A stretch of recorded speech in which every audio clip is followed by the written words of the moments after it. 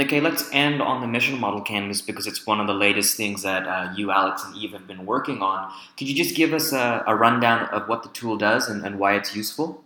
Yeah, I think, and the good news is when I get off, you actually have a ringer in your classroom that is someone who helped build the mission model canvas, which was Matt Fante and Aaron.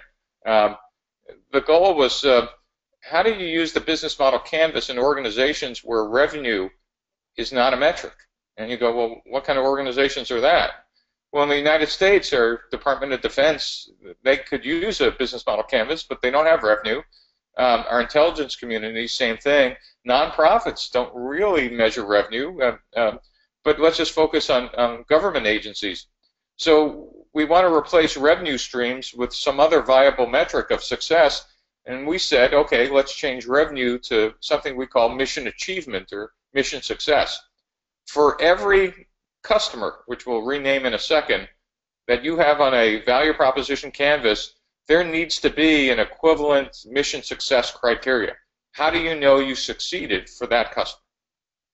The second part, then, that changes in the mission model canvas is they're not actually customers. That word customer for some segments of the Department of Defense in our country kind of shuts them down, to be honest. The word business shuts them down, meaning they stop listening. So that's why we came up with mission model. And the word customer tends to shut them down. So we relabeled the customer box and we call it beneficiaries. But think of them as the customers, stakeholders, warfighters, concept developers, program managers, etc. And much like in the business model canvas, you need a value proposition canvas for each one of these.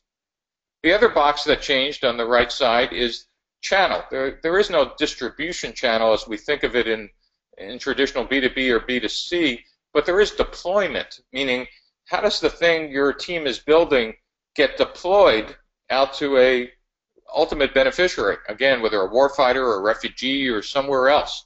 And this is where, at least for the military, we keep reminding teams we're interested in deployment, not demos. A lot of this stuff ends up as demos. We're not interested in that. You need to figure out how things get deployed. And then that's the last box that changes is customer relationships now focuses on buy-in. For every beneficiary, how do you get their buy-in? Is it that they're going to get promoted? Is it that they get new budget? Is it that they get a whole new organization? What motivates people to actually want to ship whatever you're building out to the field? And so those are the major changes to what we call the mission model canvas. It's now being used fairly widely in the DoD and in other places as well, our Department of Defense.